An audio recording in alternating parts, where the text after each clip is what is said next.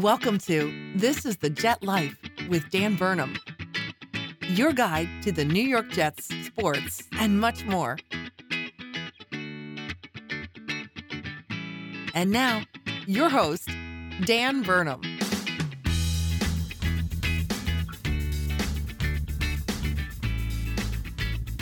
What is up, everybody, and welcome back to another episode of This is the Jet Life. Coming to you, I want to say episode 94 at this point, and here we are again. Jets are 0-2, bottom of the division, the only team that's winless in the entire division, coming off a loss to the New England Patriots once again for the however many time in a row. It's been years since we beat the Patriots. They lose 6-25. They don't really come close in this one. They play a pretty good game overall, but they're unable to even make it competitive. The Patriots cruise to their first win of the season, and we got a lot to talk about on this one. We're going to do our usual stuff. We're going to talk about the news from the Jets, some injuries and things like that, what happened leading up to game time. Going to talk the negative viewpoint of the game, take some positives out of it. We're going to do our Father Time What's on Tap, and then break down, the team stats, a little bit of a game recap, offensive side of the ball, defensive side of the ball, special teams, then move over to Broncos preview, which is coming next week as the Jets try to get their first win of the season against a team that right now is 2-0, potentially the most difficult team the Jets have played thus far in the season. So a lot to get to, but before I do, I need to remind you to rate, review, subscribe to this podcast anywhere podcasts are found. It is under the Gang Green Nation podcast title. Series title is This is the Jet Life. So I mentioned last week and the week before that I was going to be doing an Elijah Moore mini helmet giveaway, a signed Elijah Moore helmet. So today is the day, and to announce our winner live on the podcast for the first time right now, I have a special guest. Take it away. Hi, everyone. This is fiance Shannon, and I am here today to pick the winner of the Elijah Moore signed mini helmet.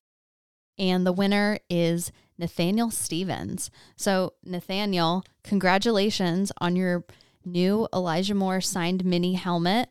And thank you so much for being a supporter of This is the Jet Life. Back to you, Dan.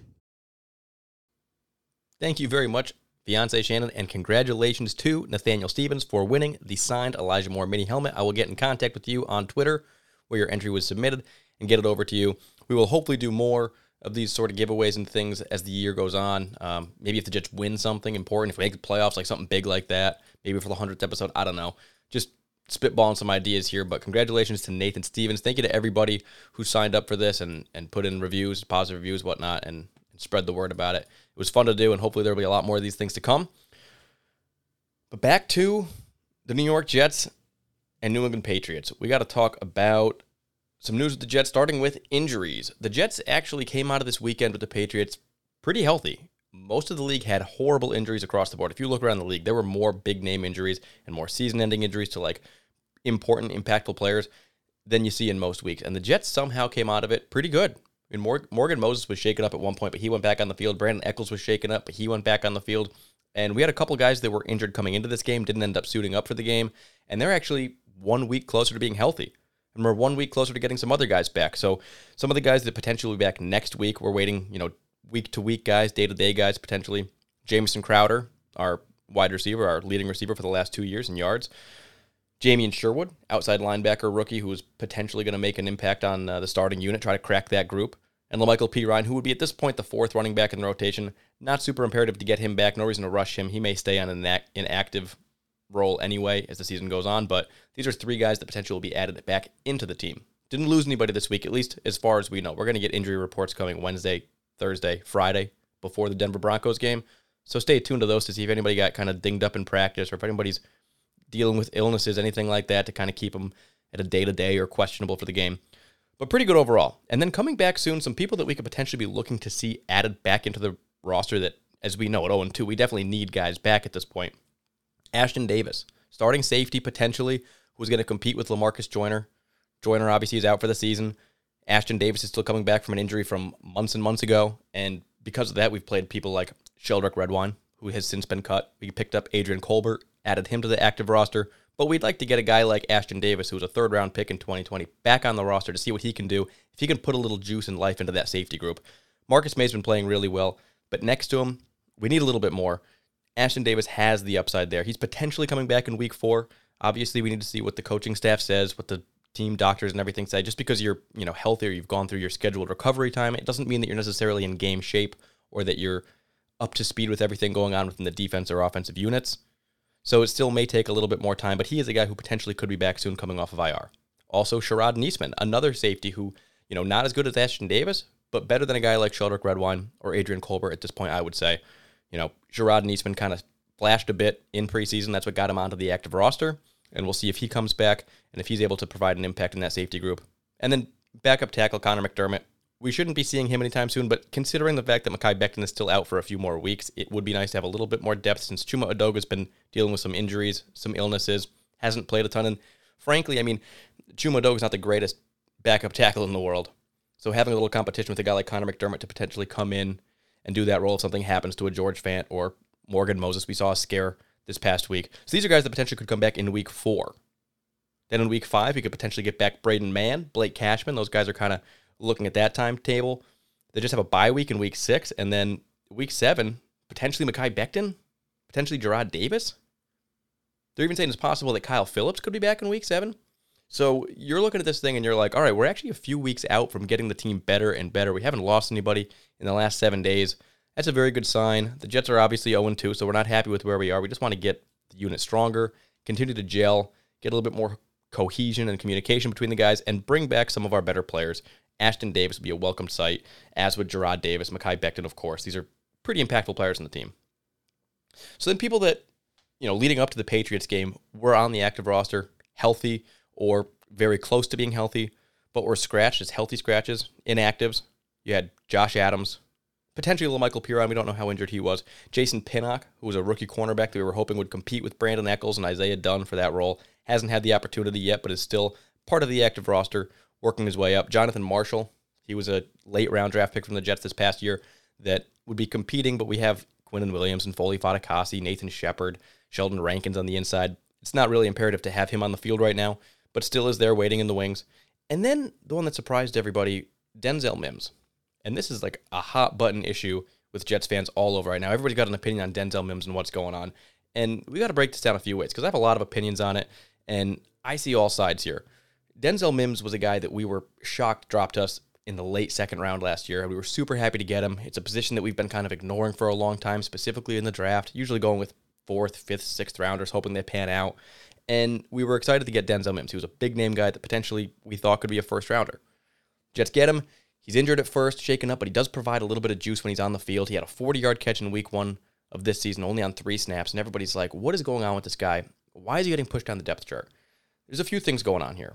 Number one, the Jets have potentially their deepest wide receiver group that they've had in years. Corey Davis, Jamison Crowder, and Keelan Cole are 3 veterans. You got a young guy like Elijah Moore who's drafted ahead of Denzel Mims, actually has more potential than a Denzel Mims most likely, at least by draft value and everything. Braxton Berrios is a big-time special teams player. And then you got a guy like Jeff Smith, and Jeff Smith is probably the one that you could say right away, well, he should be probably playing. Denzel Mims should be probably ahead of Jeff Smith. But at this point, I think they like what they see in Jeff Smith from his speed. He's probably trying really hard in practice, probably learning the offense really well, clicking with some of the players, clicking with Mike LaFleur. And Denzel Mims at this point maybe hasn't. And he has to do some stuff to separate. Right now, he doesn't have a spot at being the number 1, number 2, or number 3 wide receiver on this team. Those roles are taken. He probably can't even crack the top 4. With Keelan Cole, they're on a big deal. Keelan Cole may not be a household name. He didn't show up in this week, but he was a guy that Joe Douglas apparently wanted to get last year. They weren't able to get him. He signed a 1-year deal with the Jaguars. Eventually, he's available again. The Jets go after him. They sign him to a few $1 million to come play for a year. He's a player that they wanted and the guy that they wanted to install in their offense that actually plays a similar style to Denzel Mims with a little less flash and a little less, spectacular catchability and everything. But Keelan Cole is absolutely a serviceable player. Denzel Mims also, at this point, hasn't proven to be an average or above average blocker. And in this offense, it is extremely important to be a good blocker if you're playing on the outside. Corey Davis is in almost every single snap on offense for that reason. We saw him in this week have some really, really nice blocks. No, he didn't show up in the receiving game, but he blocked really, really well. And the Jets run outside a lot. You notice Tevin Coleman, Ty Johnson, Michael Carter, they get a lot of outside runs, way more than they used to have. And they'll run to Corey Davis' side frequently because he can block like that. You bring in a tight end like Tyler Kroft because he was known for his blocking. A lot of these people are in there for more than just their receiving ability. Yes, Denzel Mims might be the most incredible or, the best of those middle-tier Jets. I'd be willing to bet that Denzel Mims would be better in a pickup football game in a backyard than Keelan Cole, Braxton Berrios, or Jeff Smith, I would be willing to bet that, yes, he would be a more impactful player there. But when it comes to a whole team dynamic, what is he learning? How is he taking the offense? What can he offer on special teams in the blocking game? How, multifaceted is his game to get on the roster, especially when you're talking about a lower-end wide receiver on the unit? I mean, when you draft Elijah Moore and you sign Corey Davis and you keep Jamison Crowder, you have the best wide receiver group you've had in a long time, but it also makes it hard to crack that group. And we know that wide receivers take a long time to develop. There's been a few in the last few years that really came out. First year, Justin Jefferson's the most recent one, that a lot of people see that and they're like, well, that's what we should be seeing from our guys. But in reality, wide receiver is a very difficult position to learn. There's a lot of nuances, a lot of communication and timing that goes with the quarterback, because it's not just, run a slant. It's be at this location at this time. Don't be put off schedule. Get past the screens, the bumps, the rubs, everything. Get to your spot, catch the ball, get upfield. You got to be reliable. There's a lot of stuff that goes into it. And in this offense with the Jets, they're hopefully going to be getting more and more dynamic, a little bit more motion, pre-snap movement and stuff that is a little bit more difficult for a guy like Denzel Mims to learn. He's going to have opportunities for sure. Don't get too down on it right now because he's a healthy, inactive guy. He's not cut. He's not on the practice squad. He hasn't been traded. He's not injured right now. He will absolutely have opportunities. We don't need to rush it. And Jeff Smith, honestly, he had one nice catch in this game for 35 yards, but if he doesn't show up more consistently on special teams or in the passing game, he's going to lose that job to Denzel Mims if Denzel Mims continues to work hard in practice. There's nothing wrong with some healthy competition, so all is well there. No need to panic. Now we're going to talk a little bit about this actual Jets-Patriots game where they lost 6-25, falling to 0-2. Losing to the Patriots just sucks. It happens again. I mean, you're hoping that eventually you can get that monkey off your back, get one of those wins, and feel good about it, but this really isn't the year for it. We're going to talk positives and negatives really quick. I think starting with the negatives so we can leave on a positive note. If you're thinking negatively about this whole thing, the Jets lose 25-6. It's not really a competitive game. It's our first game at home. We're 0-2, last place in the division. We give a win to the Patriots, Bill Belichick, Mac Jones, everybody feeling good. And Zach Wilson, who I've said before, this team runs through Zach Wilson. We will be successful if he's successful. He played like dog shit. He played horrible, right? He had 4 interceptions. He had no touchdowns. He had a 37 quarterback rating in this game. I wouldn't say that he was seeing ghosts. He didn't seem confused or befuddled. He just seemed like he was taking way too much onto his shoulders and trying to do stuff that he frankly can't do in this league at this point. And it was an ugly showing. And because of that, everybody's down. And to this point in the NFL, this is the worst performance we've seen from Zach Wilson. He didn't play this poorly in training camp, practices, preseason. Even the first half against the Panthers was better than this performance against the Patriots. So a lot to be kind of worried about right now. The offense hasn't seemed like, we thought Michael LaFleur was going to come in here and be kind of a quarterback whisperer and make it very easy on the young quarterback to develop and get comfortable. That's not been the case. Zach Wilson is not comfortable, and he is potentially regressing at this point from what we've seen so far. So that's the negative. Yeah, pretty dark. But you think about the positive, the Jets play a really, really good game in this. They actually outplay the Patriots. And I'm going to talk about the team stats and everything later on, go over position groups and whatnot. But the Jets, in my mind, played a better game than the Patriots. Mac Jones, he had an all right game. He threw 186 yards in this one. 22 of 30, so good completion percentage, but not picking up any yardage. He was kind of giving up on some third downs and things. He wasn't a guy, I was worried that we were going to see a young Tom Brady who just came out here and commanded the offense. But in reality, they struggled to move the ball. And when they weren't rushing at a high clip, when Damian Harris wasn't breaking tackles, they weren't picking up big yardage. And when it got to third downs, they weren't really converting them. The Jets were converting third downs better than the Patriots were. It was just those turnovers, those 4 interceptions from Zach Wilson, those short fields for Mac Jones, and the basically starting and kicking range. Many of the Patriots' points, they didn't go more than 20 yards after getting the ball, but they were scoring points just because the turnovers were happening in locations on the field that, really helped them out. So you feel really good about what you saw there. And you're not super worried about the Patriots because if at this point, the Jets, who are completely rebuilding in an evaluation year with the youngest roster in the NFL, if they're playing, for the most part, when you look at the position groups, as well or better than a team that, like the Patriots, they're going for some stuff right now. Right? I know that they're playing a rookie quarterback, but that's not to say that they're now in a rebuild as well. No, they cut Cam Newton. They decided not to bring anybody else and to bring Mac Jones in because he was supposed to be the most ready quarterback to play in the NFL, a system guy that Josh McDaniels could teach the offense to. They invested a ton of money on their team, spent big in free agency on guys like Hunter Henry and Jonnu Smith. They bring in Nelson Aguilar, Kendrick Bourne, Matt Judon. I mean, across the board, they made big pickups. And a lot of their best players, guys like McCourty, Guys like Hightower, Kyle Van Noy. Some of these guys are getting older. And when you look at the whole thing, the Patriots are kind of in a win now. Bill Belichick himself, I mean, how much longer can he really coach for? This felt like, I said going into the year, like a Patriots last-ditch effort for Bill Belichick. Give it 3-4 years, really invest a ton, try to get a new quarterback, spend a bunch of money, see if you can get a team going. And if it doesn't work out, probably shift into a consulting role instead of getting fired. At this point, they don't look like that good of a team. They lost to the Dolphins, and for a lot of things, they got outplayed by the Jets. This Jets team. So you can feel really good about that. I think it's still going to be an uphill climb for the Jets for the rest of this year. I saw a lot of good things from a lot of people. Some of the guys that were specifically evaluating the rookies, the second year and third year players that are under contract for a further year or more. Saw some really good stuff from them, so you feel really good about that. But, this year right now, yes, I think that things are going to get better. I think the Jets will definitely have better performances on offense than they did in this game. But great defense, and, we got 15 weeks left. We'll see what happens. So that's the positives and negatives of this game. Before we move over to the next segment, I want to let my dad have a few words on his Father Time of this week. So this is this week's Father Time written by my dad, David Burnham, and his thoughts on the Jets and what he saw against the Patriots.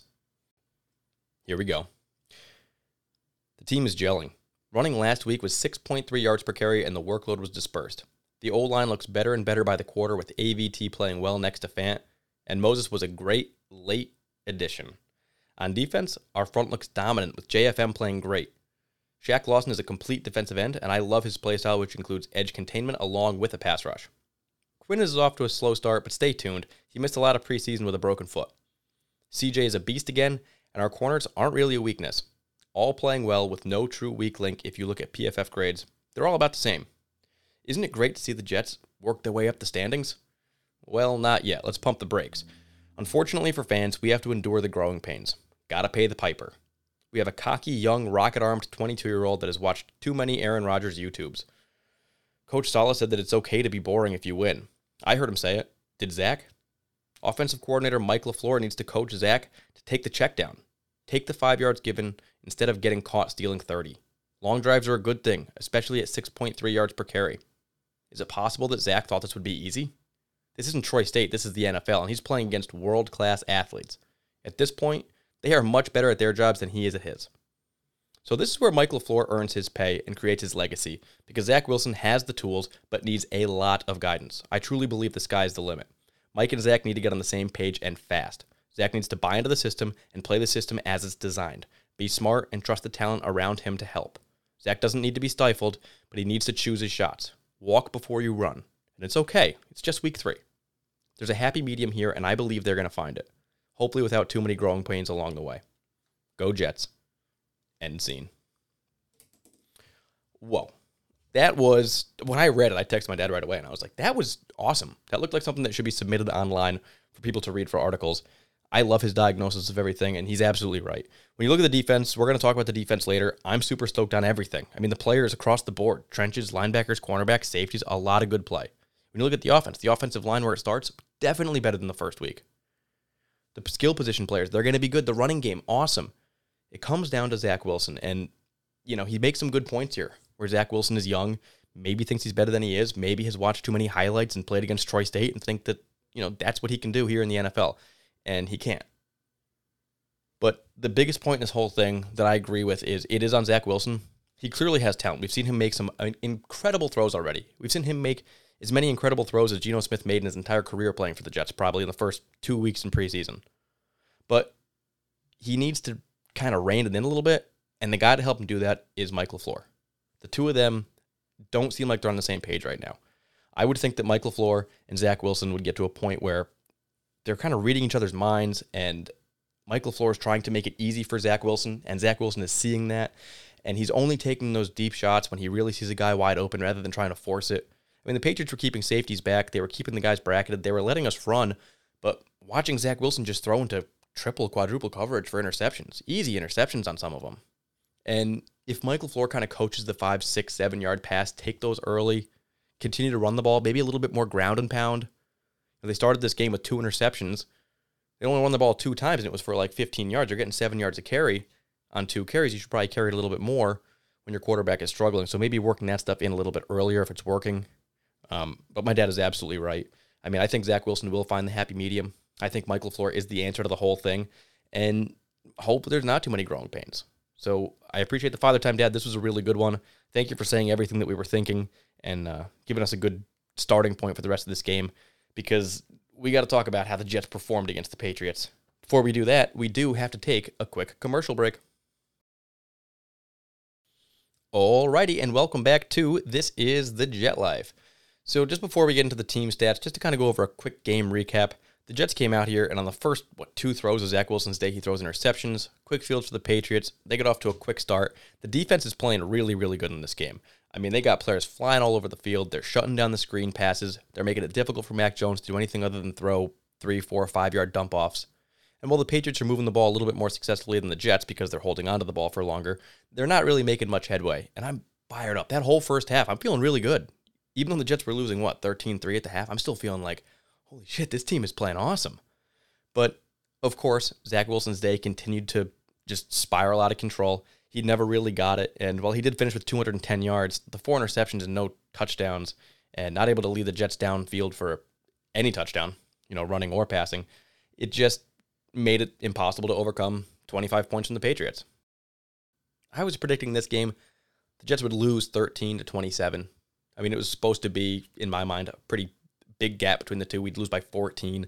The Jets did lose this game, but they lost by 19. So it was a little bit worse than I thought. I thought that the Jets would score a touchdown in this game, maybe one more at some point. And the Patriots did about what I expected. But I thought that it would be harder for the Patriots, or easier, I guess, for the Patriots to score.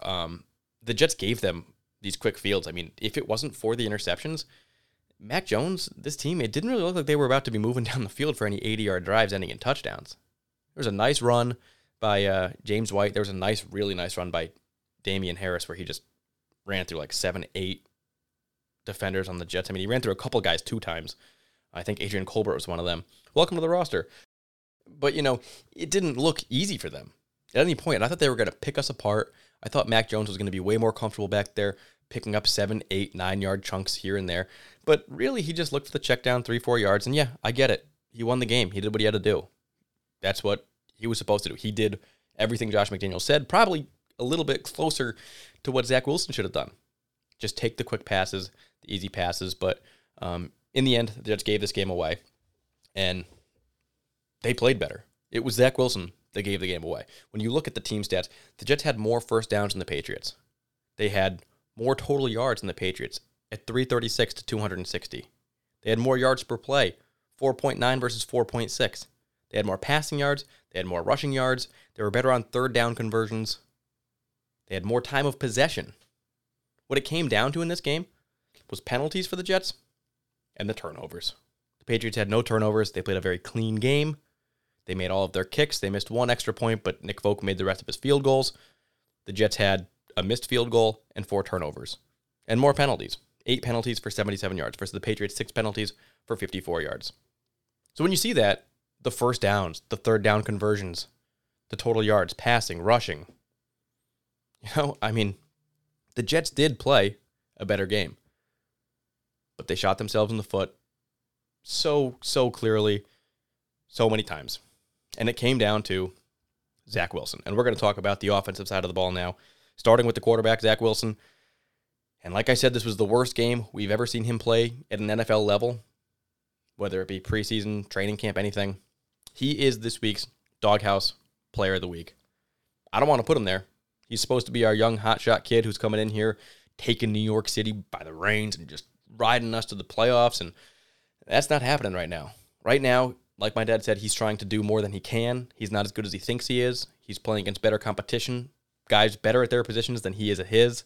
They're faster than ever. They're stronger than ever. They can catch the ball better than ever, and they're messing with him. And he thinks he can pick up big chunk plays and be Aaron Rodgers and Patrick Mahomes right away. The media thought he could too. A lot of people you're hearing around the league are saying like, oh, Zach Wilson could be the next Patrick Mahomes in the league, the next Aaron Rodgers. Big name people. He's probably hearing this and he's believing it. Well, he's got to shut that up a little bit because right now he cannot. And he ended with 210 yards, but I think he had like 99 yards at the half. And when you look at that, it's like, yeah, he picked up 210 yards, but a lot of it's in garbage time. A couple nice deep passes. One thing that I saw from him was, so the first 2 interceptions were kind of just inaccurately thrown. The first one was to Corey Davis. It was thrown a little bit to the right, and had it been thrown maybe a foot and a half to the left, Corey Davis probably picks it up for like a 15-yard catch. The next interception that he threw right after that was to Corey Davis again, trying to force feed Corey Davis, a guy that we knew Bill Belichick and the Patriots would probably try to take out of the game.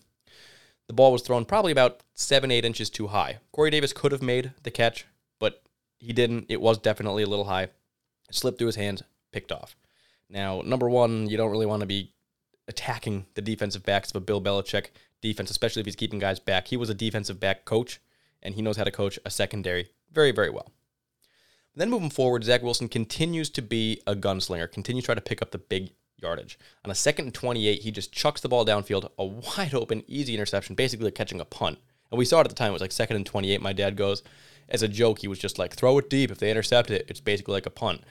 And that's what happened, actually. He was like, I didn't actually mean it. And then the Patriots returned it for like 30 yards, got right back in field goal range, scored pretty easily. So that kind of sucked. And then after that, just another one, trying to hit a receiver that wasn't really there. Very easy interception for the Patriots. And I said before the game, watch out for guys like J.C. Jackson. J.C. Jackson probably has better hands than Nelson Aguilar. Their defensive back, probably better hands than the receiver. And he had 2 picks in this game. He easily could lead the league in interceptions. Him and Xavier Howard are 2 guys the Jets are going to face multiple times this year that are very, very scary and catch the ball every time it's thrown their way. So stay away from him if you can. Focus on running the ball and whatnot. But as the game went on, after he had those 4 interceptions, he continued to throw the ball deep. And I know the Jets were down at this point, and it's like, all right, when you're losing 16-0 or 16-3, you need to start trying to, pick up some yardage, maybe try to score. But he didn't really rein it in too much. He just continued to throw to Braxton Berrios deep, to Jeff Smith deep, to try to Corey Davis deep, throw some, deep balls to Elijah Moore.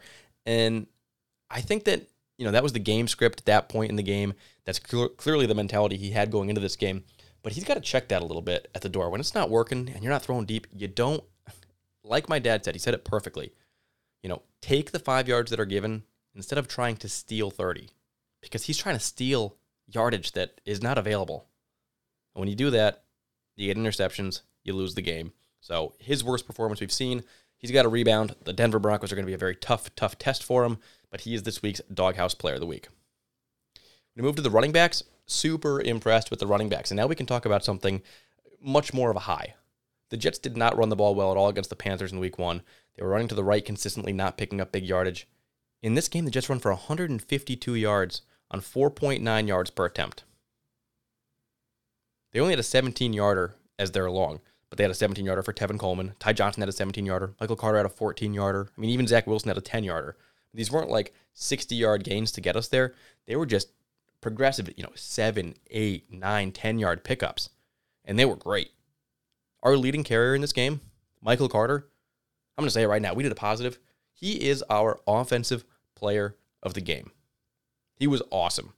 And Michael Carter, he was stopped in the backfield on like 1 or 2 runs for -3 yards that were not his fault. Put his numbers down a little bit.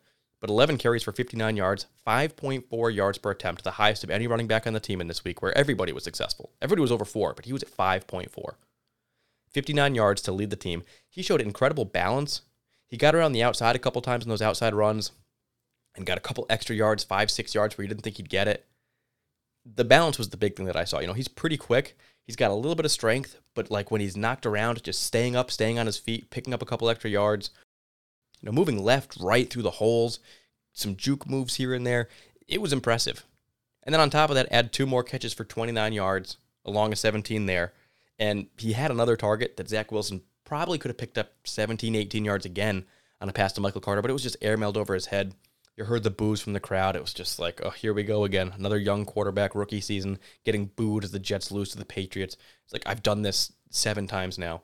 But if he'd hit him there, it would have been an even better day for Michael Carter, who ends this game with almost 90 yards.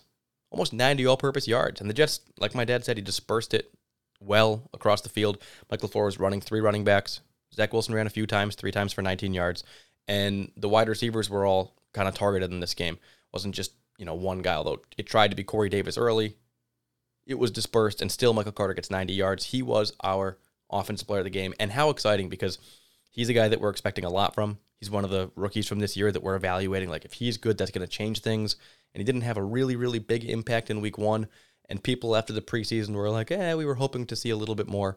I think in this week you saw enough to be really excited about Michael Carter moving forward. And he probably will get more snaps and more opportunities moving forward. He didn't actually lead the Jets in carries. He had 11. Ty Johnson had 12 in this game. Ty Johnson had a 4.2 yard per carry average, which is still great. He had 50 yards in there. Didn't get any catches, but, Ty Johnson, another guy running really, really well. It looks the way you'd want it to look. It looks like the 49ers running the ball. It's like, is it JaMychal Hasty or Elijah Mitchell or Raheem Mostert, Matt Breida? Whoever you put in there just seems to pick up yardage. It's happening right now. It happened against the Patriots, a team that usually has a really stingy defense. Tevin Coleman, only 5 carries, 24 yards. 4.8 yards per attempt. Picked up a 17-yarder in there. No catches for Tevin Coleman either, but across the board, 152 rushing yards on 31 attempts. A great rushing game. You got to be really happy about all that. You look at the wide receivers. Braxton Berrios, he was the guy that was in contention to potentially get Offensive Player of the Game if it wasn't Michael Carter. If it wasn't so clearly like Carter was the best offensive player on the field for the Jets. The moves that he was making, the tackles he was breaking, the extra yardage he was picking up, it was him.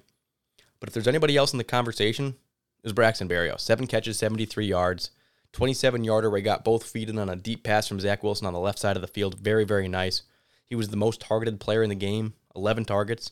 He actually at this point leads the Jets in yardage, in targets, and he right now is building a really nice rapport with Zach Wilson.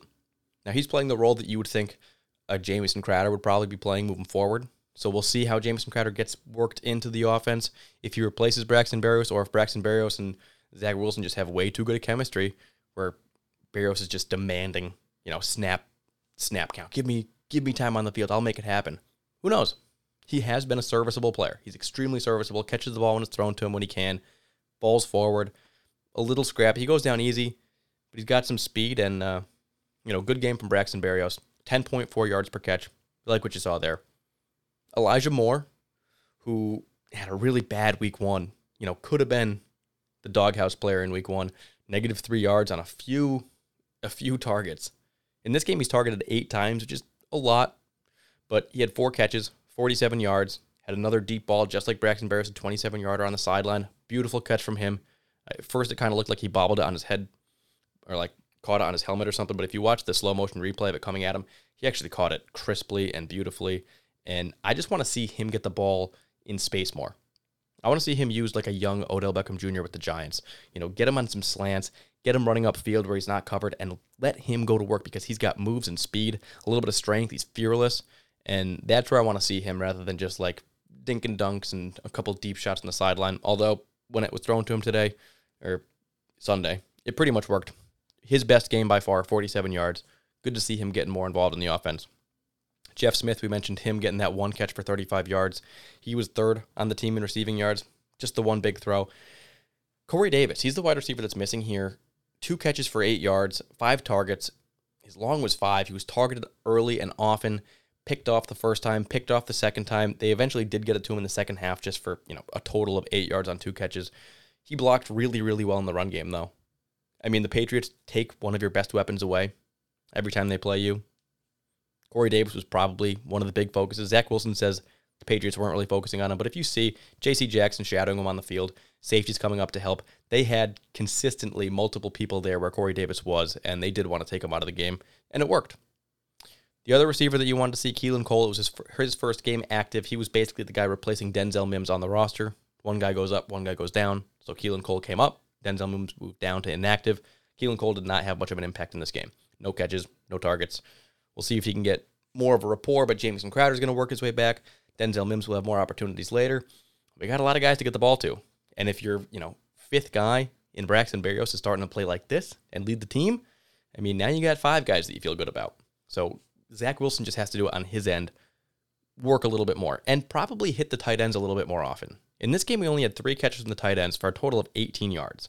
2 catches for Griffin for 10 yards, 1 catch for Croft for 8 yards. They were targeted 4 times, but when it was thrown to them, it worked. They picked up 5 yards or 8 yards, and they were able to move the ball, give yourself some shorter sticks, give yourself a 2nd and 5, and when the team's running for 6 yards a carry, then yeah, a quick dump off to pick up 5 yards is great on first down. So I'd like to see them more involved. Trevon Wesco, you would think that he'd be playing a little bit more because in week 1 he played 20 snaps on offense at fullback. He didn't do very good. We talked about him last week, not having a good game, missing some blocks, being kind of timid, and not having that fearless fullback nature where you just go out and hit a linebacker. In this week, he got like 2-3 snaps total in the entire game versus the 20 from week 1. So when you see that, he is definitely trending down within the offense. I think that at this point, when you look at the tight end group, Ryan Griffin, Tyler Kroft, Daniel Brown, maybe Trevon Wesco, you probably miss Chris Herndon. Now, Joe Douglas hasn't been great at drafting in those middle rounds. We did receive a mid-round pick from the Vikings in return for Chris Herndon, but you probably wish that you had Herndon out there because from what you've gotten from Ryan Griffin, Tyler Kroft, maybe it's the offense, maybe it's Zach Wilson, but you haven't seen a ton yet. So that's what we got with the skill position groups and the quarterback. The only thing left on the offense is the offensive line. And in this game, the offensive line was good, really good. They ran for 152 yards, and Zach Wilson, he was sacked 4 times, losing 26 yards. But he holds onto the ball a lot. I mean, how many times was he looking for a deep shot in this game? He's not looking to pick up 5, 6, 7, 8 yards. If he did, maybe we'd win this game. But he looks to pick up 20, 30, 40 yards, throw the ball deep. And when you do that, you hold onto the ball for a long time. You're watching your receivers, waiting for guys to get open. You get sacked. And so a lot of the sacks are on him. I didn't see anybody really stand out as having a bad game. Greg Van Roten had a penalty. Connor McGovern had a penalty. For the most part, I was really pleased. I saw a couple plays from Elijah Vera Tucker where he really stood out, and it was like, damn, that's kind of what we were hoping he'd be when we drafted him. Got downfield, blocked 3 players on one play as the Jets pick up like 10 yards on a run to the left. George Fant played pretty well at left, and you were worried that with Mekhi Becton out and Fant moving over there, like, is he going to be able to pick up where Mekhi left off, where we hoped Mekhi would leave off? And he's not as good as Mekhi. He's not the road grader. He doesn't like just shred people like a mountain, but he's still serviceable. One of the better backup tackles in the entire NFL, and he had a good game this week. Definitely rebounded from Doghouse Player of the Game. He's out of that house. He's back in good graces with the Jets. We are very happy to have George Fant as the backup tackle who is now playing, instead of Mekhi Becton for now. On the other side, McGovern is playing really well. He's in the middle. He's playing awesome. This was probably his best game yet. We knew he was going to be good in this scheme. He was good in preseason, good in training camp. He's impressed me so far this year.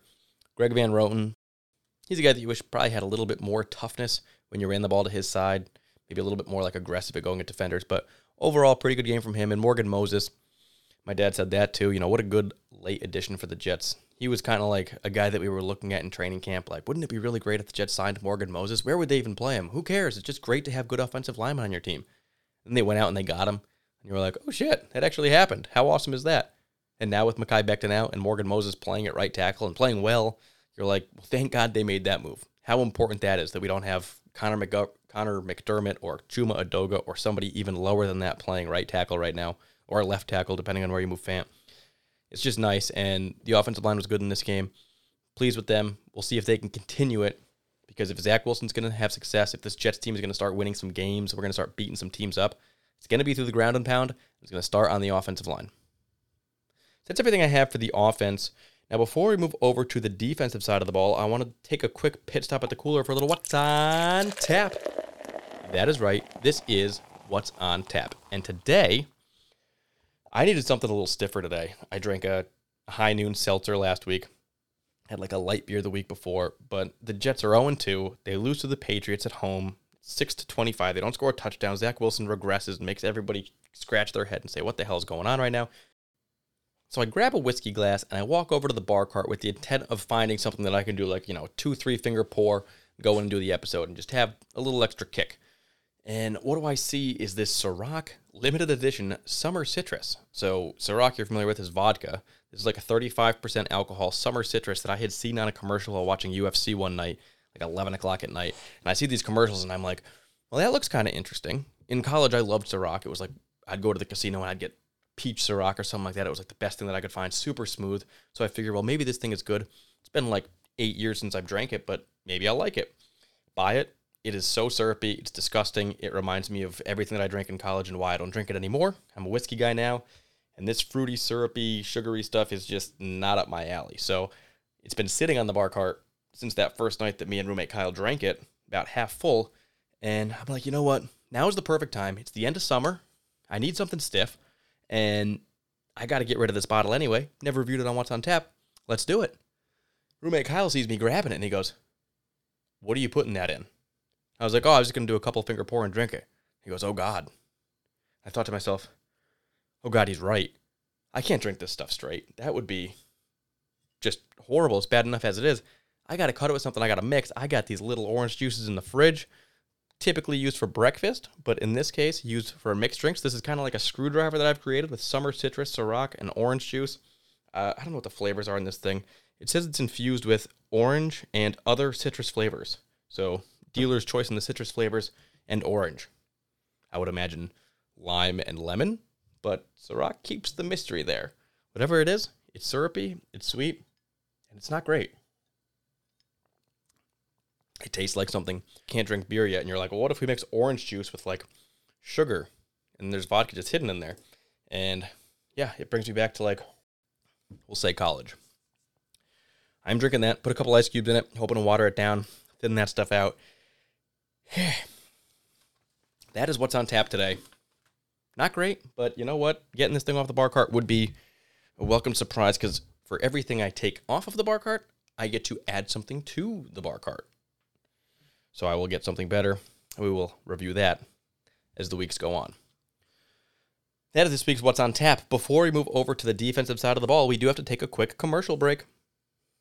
Alrighty, folks, and welcome back to This is the Jet Life. We are going to talk about the defensive performance in the Jets' 6-25 loss to the New England Patriots in Week 2 of the NFL season. The Jets' defense was awesome. If they didn't give such short fields to Nick Folk and Mac Jones and the Patriots' offense, they would have had a really, really good day.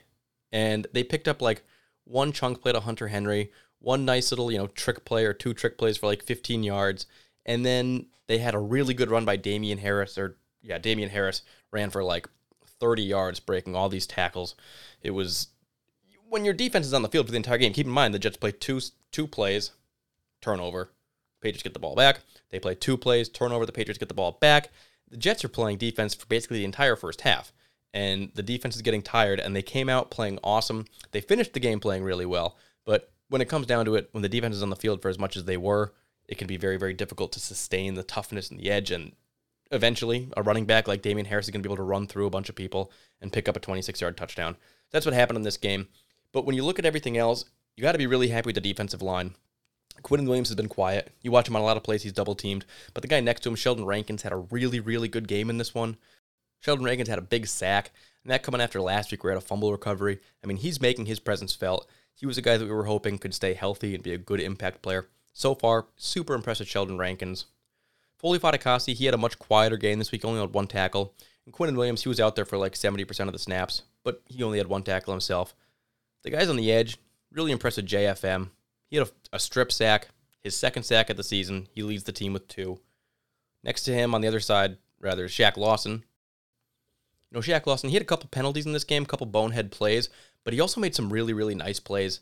My dad's right. He does play the run just as well as he plays the pass. He is an absolutely adequate pass rusher, and he might be even above average in run stopping. He stunts, he hits the holes. There were a couple. He had 2 TFLs in this game, and he hit the running back in the backfield, just like hitting the hole, stunting through exactly where the guy was going to go, shifting to the inside, and just really nice plays from Shaq Lawson. You're like, damn, that was nice to see. So I was pretty happy with the defensive line overall. We only had a few quarterback hits in this game. Marcus May, we had a sack from John Franklin Myers, Sheldon Rankins, quarterback hits there. But across the board, Mac Jones is staying upright for the most part. He's throwing the ball 4 yards per throw also. So, of course, he's going to stay upright. We knew it was going to be trouble hitting him. Bill Belichick and Josh McDaniels want to keep their quarterback upright. Yeah, it comes at the cost of never picking up any yardage. 186 yards on 30 throws, but whatever. It won for them, so how can I say anything? I was really happy with the defense, though. When you look at the linebackers are kind of a weird group because you'd think coming into the year it'd be Hamza Nasruddin and Jamian Sherwood, 2 rookies converted from safety, come in here and play. Then last week you have Jamian Sherwood go down. Delshon Phillips has a pretty good game. He makes his presence felt, and then they pick up Quincy Williams, who's Quinton Williams' younger or older brother, rather. They pick him up. He ends up playing 91% of snaps in this game. Hamza Nasruddin plays 30% of snaps, gets a huge reduction from what he played the week before. Without Jamian Sherwood or Blake Cashman there, Delshon Phillips doesn't pick up any extra snaps. B.J. Goodson, who was actually a new signing by the Jets, a guy that played for the Giants in recent years. You may remember B.J. Goodson. He played 7 snaps in this game. So we're still trying to figure out who the hell is supposed to go next to C.J. Mosley. We have a ton of guys fighting for that position.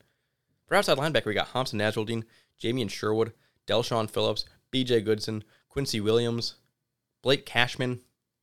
I mean, who is going to get this job and play consistently and play well? And that's part of the evaluation. That is probably the position most up for grabs in this entire team right now, other than free safeties. We wait for somebody to get healthy like Sherrod Neesman or Ashton Davis. I digress. Linebackers are interesting. C.J. Mosley, however, is playing out of his freaking mind. He is our defensive player of the game and absolutely should be. He had 7 solo tackles in this game, 10 tackles, a pass deflection, but he was all over the field like a missile. This is such a relief to see because C.J. Mosley was the big free agent acquisition the Jets had. They paid him way too much money with Mike McCagnon. He's kind of like, inherited in the new Joe Douglas regime where it's like, shit, we got this huge mega $17 million contract for C.J. Mosley. We can't really get rid of him right now without just losing the money and losing him, so we might as well hope he's got something left in the tank. After sitting out 2 years, once for COVID, once for being injured for a season, we have no idea what he's going to do. He loses a bunch of weight, comes in here, and kicks ass. He is all over the field. He stifled so many screen passes. He stifled so many plays in the middle of the field for 3-4 yard pickups. The second he touches a guy, he wraps him up, he brings him down. He's moving quick. And I rewatched the game 2-3 times, and he was everywhere. And the first thing I thought when I watched the first half, like it was over, and I said, damn, C.J. Mosley had a killer first half. Then he picks it right back up in the second half. He's everywhere making plays. C.J. Mosley is the absolute man. No wonder he's a team captain. We are happy to have him out there. He is right now the best player on the defense. Looking at the cornerbacks, this is a position that we were trying to evaluate because we've got Bryce Hall, and then with LaShawn Austin gone, it's like who's going to play the other side? We've got rookies Jason Pinnock and Brandon Eccles, maybe Justin Hardy or something like that, Isaiah Dunn potentially, and a couple slot guys in Javelin Guidry and Michael Carter too. So it was going to be hard to see how it shook up. Brandon Eccles got the start last week. He got the start again this week. Jason Pinnock is still not suiting up. Isaiah Dunn did not get any snaps really in this game. So Brandon Eccles got that position, but in reality, Michael Carter too is the guy that got the big timeshare boost in this game. He played pretty well in game 1. I thought he stood out as like a guy that was right there. And in this game, if it wasn't for C.J. Mosley's awesome performance and maybe Marcus Mays also, it could have been Michael Carter too that got defensive player of the game because he was all over the field. He was making big plays. He was stopping the screen pass. And, the Patriots were trying screen pass after screen pass, pick up these 3-yard plays if they can. And he's tackling way better than I thought he would. I didn't think he'd be good at tackling, but he is. And he's covering really well. And he actually took twice as many snaps as Javelin Guidry and ended up at this game getting more snaps than Brandon Eccles. So you're seeing Michael Carter II work his way up the depth chart and become more of the every down player. He's not quite there yet. He's not where Bryce Hall is at 97% of snaps, but he's the next highest guy in that cornerback room. So I'd like to see a little bit more of Michael Carter as he gets good. Brandon Eccles, right now you can't be upset with the cornerbacks because they're not burning us. They threw for 186 yards in this game. And some of that was to, quick little passes that nobody can defend. They just pick up 5 yards on the screen.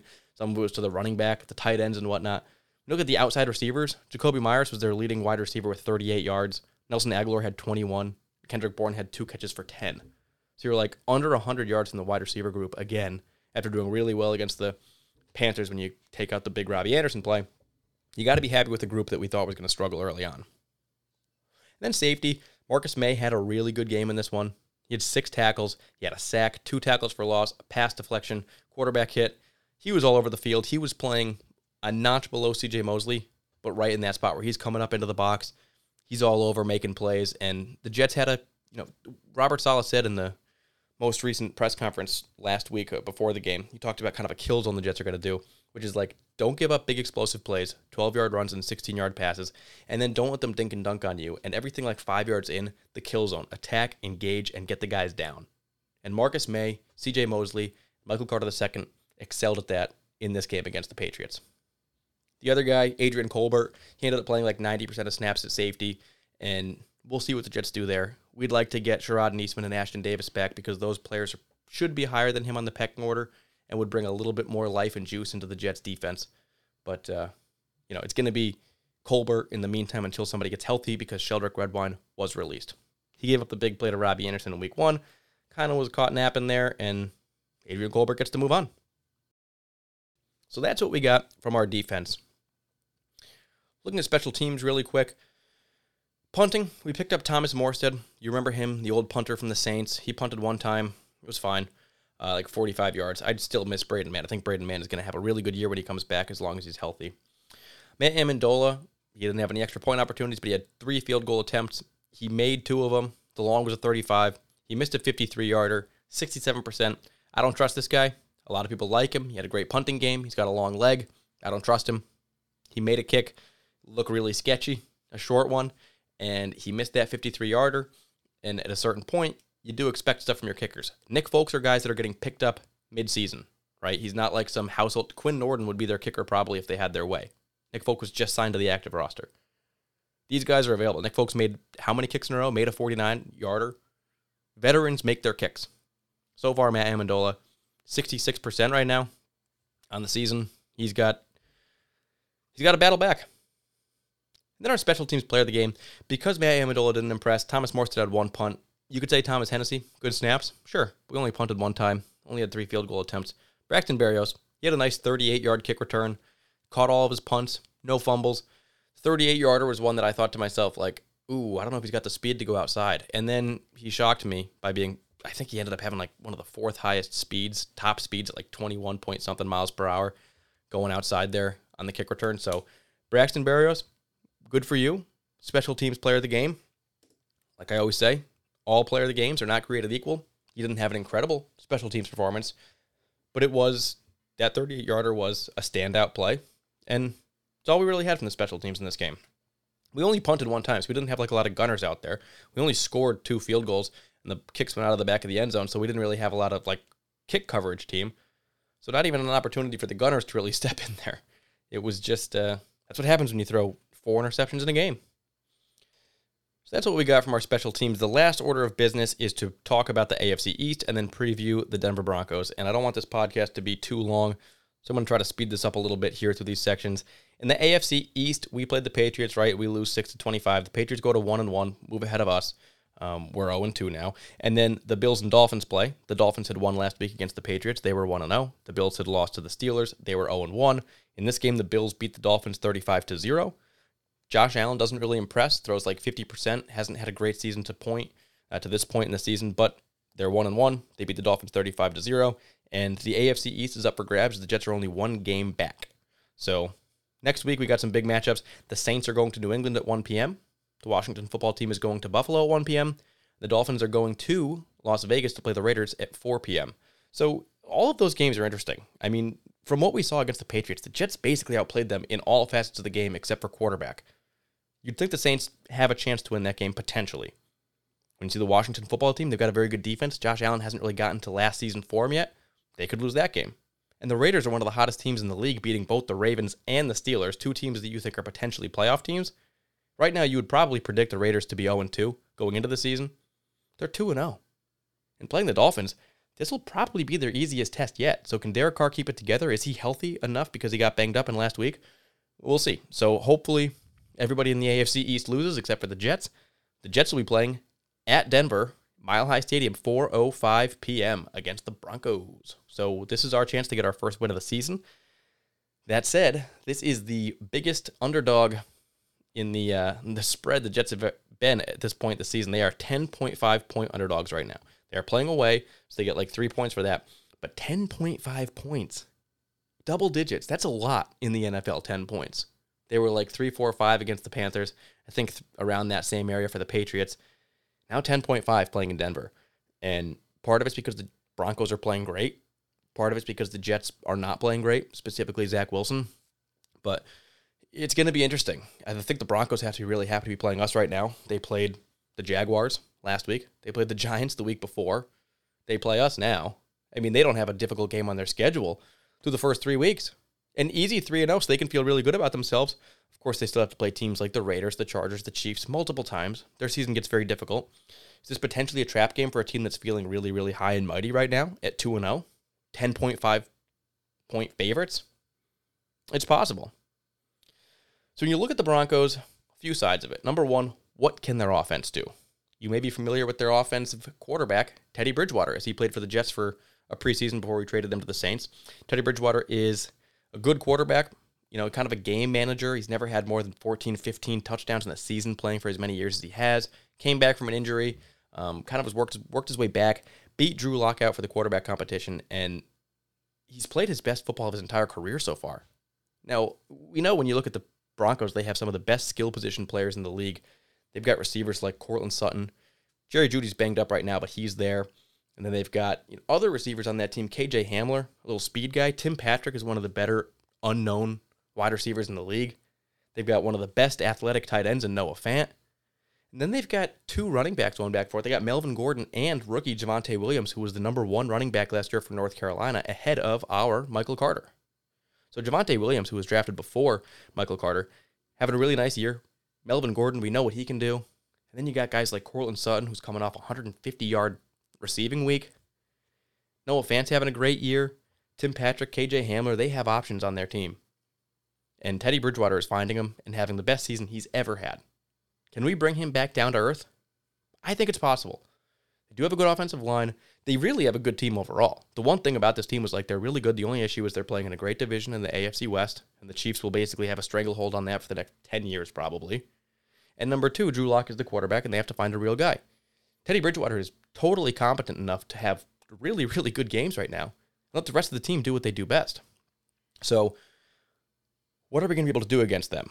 Their offense right now, they're only 24th in the league in sacks allowed. So 24th, meaning towards the bottom. They've allowed 5, which is more than a lot of teams have. But they have the second best completion percentage in the league at 77%, the 10th most passing yards, and the 5th most rushing yards. So slightly better at running than passing, but really successful at both. The one thing you could say is potentially Teddy Bridgewater has been sacked this year. Maybe the Jets can get after him. I think that given what the Broncos offense has done so far this year, scoring, 23 and 27 points so far, I think the Jets have a better defense than the Giants and a better defense than the Jags. I didn't think it, 2 weeks ago, but after seeing what I saw this past week, the evolution of the defense, Robert Saleh's scheme, and how he played the Patriots, Teddy Bridgewater plays he's obviously way, way flashier than Mac Jones at this point. He's throwing 300-yard games, but he is typically a more steady Teddy type of quarterback, a little bit closer to the Sam Darnold, the Mac Jones that we've played so far this year, that we've done pretty good with. One of the big issues would be cornerbacks. They don't get exposed too much. We do have to stop Cortland Sutton. Somebody's got to stay with KJ Hamler, make sure he doesn't go over the top. Tim Patrick, you can't stop. Then you got to get a guy like CJ Mosley or Marcus May on Noah Fant. But the running game there is going to be tough to stop. So we got that defensive line, those trenches that we built up. I think the Jets give up less points than the Jaguars gave up and the Giants gave up. 20 points for the Denver Broncos in this game. When you talk about the other side of the ball, the Broncos' defense, their defense is probably better than their offense. Right now, to this point, their defense, again, they've faced the Giants and the Jaguars. So it's Daniel Jones, it's Trevor Lawrence, it's an injured Saquon Barkley, it's no Travis Etienne. These are not tough matchups. But they've allowed the 5th least passing yards in the league. 5th in the league in rushing yards. Their 3rd in quarterback rating allowed. 65.5 is the quarterback rating they've allowed so far to Trevor Lawrence and Daniel Jones.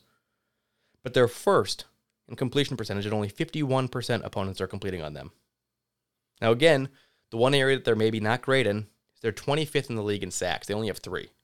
So Zach Wilson, if you hold on the ball for too long, they may start getting a little bit more than they had in the first 2 weeks. They want to get after the quarterback. They've got some guys that are specialists in that. Von Miller, Bradley Chubb being 2 of them. Bradley Chubb may not play in this game. He's a little banged up. Von Miller probably will be playing. They'd love to get after Zach Wilson. They're watching tape right now like, oh, he holds onto the ball. Let's go crush him. Hopefully that doesn't happen. Hopefully Michael LaFleur's got something schemed up for them. Their defense, they're really good at stopping the run and at stopping the pass. And it's going to be a tough challenge for Zach Wilson and the Jets. So far, the Broncos have played the Giants and the Jaguars, but in both games, they give up 13 points. I don't think the Jets are too much further along than that. I thought that they were. Thought they were definitely a better offense than the Jaguars at this point, but after seeing what we saw against the Patriots, I'm not really feeling like that anymore. So I said the Jets score, again, 13 points. So a little bit better defense than the Broncos have faced yet, but probably not the offense that they need to overpower that defense. So the Jets lose this game, in my prediction, 13-20.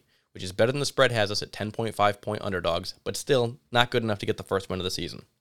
I hope that I am proven wrong. For goodness sake, I need it. My mental health, my physical health suffers when the Jets lose. Tough Mondays, tough Tuesdays. The reason that I started this podcast to begin with was to vent because it was just weighing on my mind too much, and there's only so much I can talk to my dad and make him listen to me complain about the Jets and what's going on. I had to have a podcast, and it helps me kind of work through the stuff in my head, but wins are the best way to do it. Winning solves everything. It's been a long time since the Jets had a win that meant something.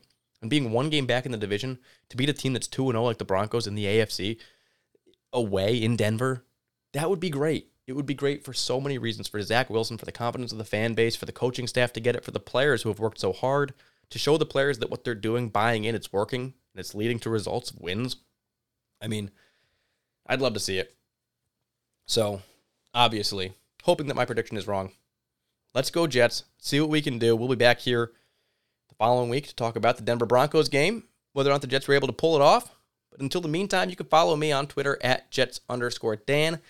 I want to congratulate Nathaniel Stevens one last time for winning the assigned Elijah Moore mini helmet. And that's all I got for this week. Thank you for joining me on this week's podcast. I'm Dan Burnham, and this is The Jet Life.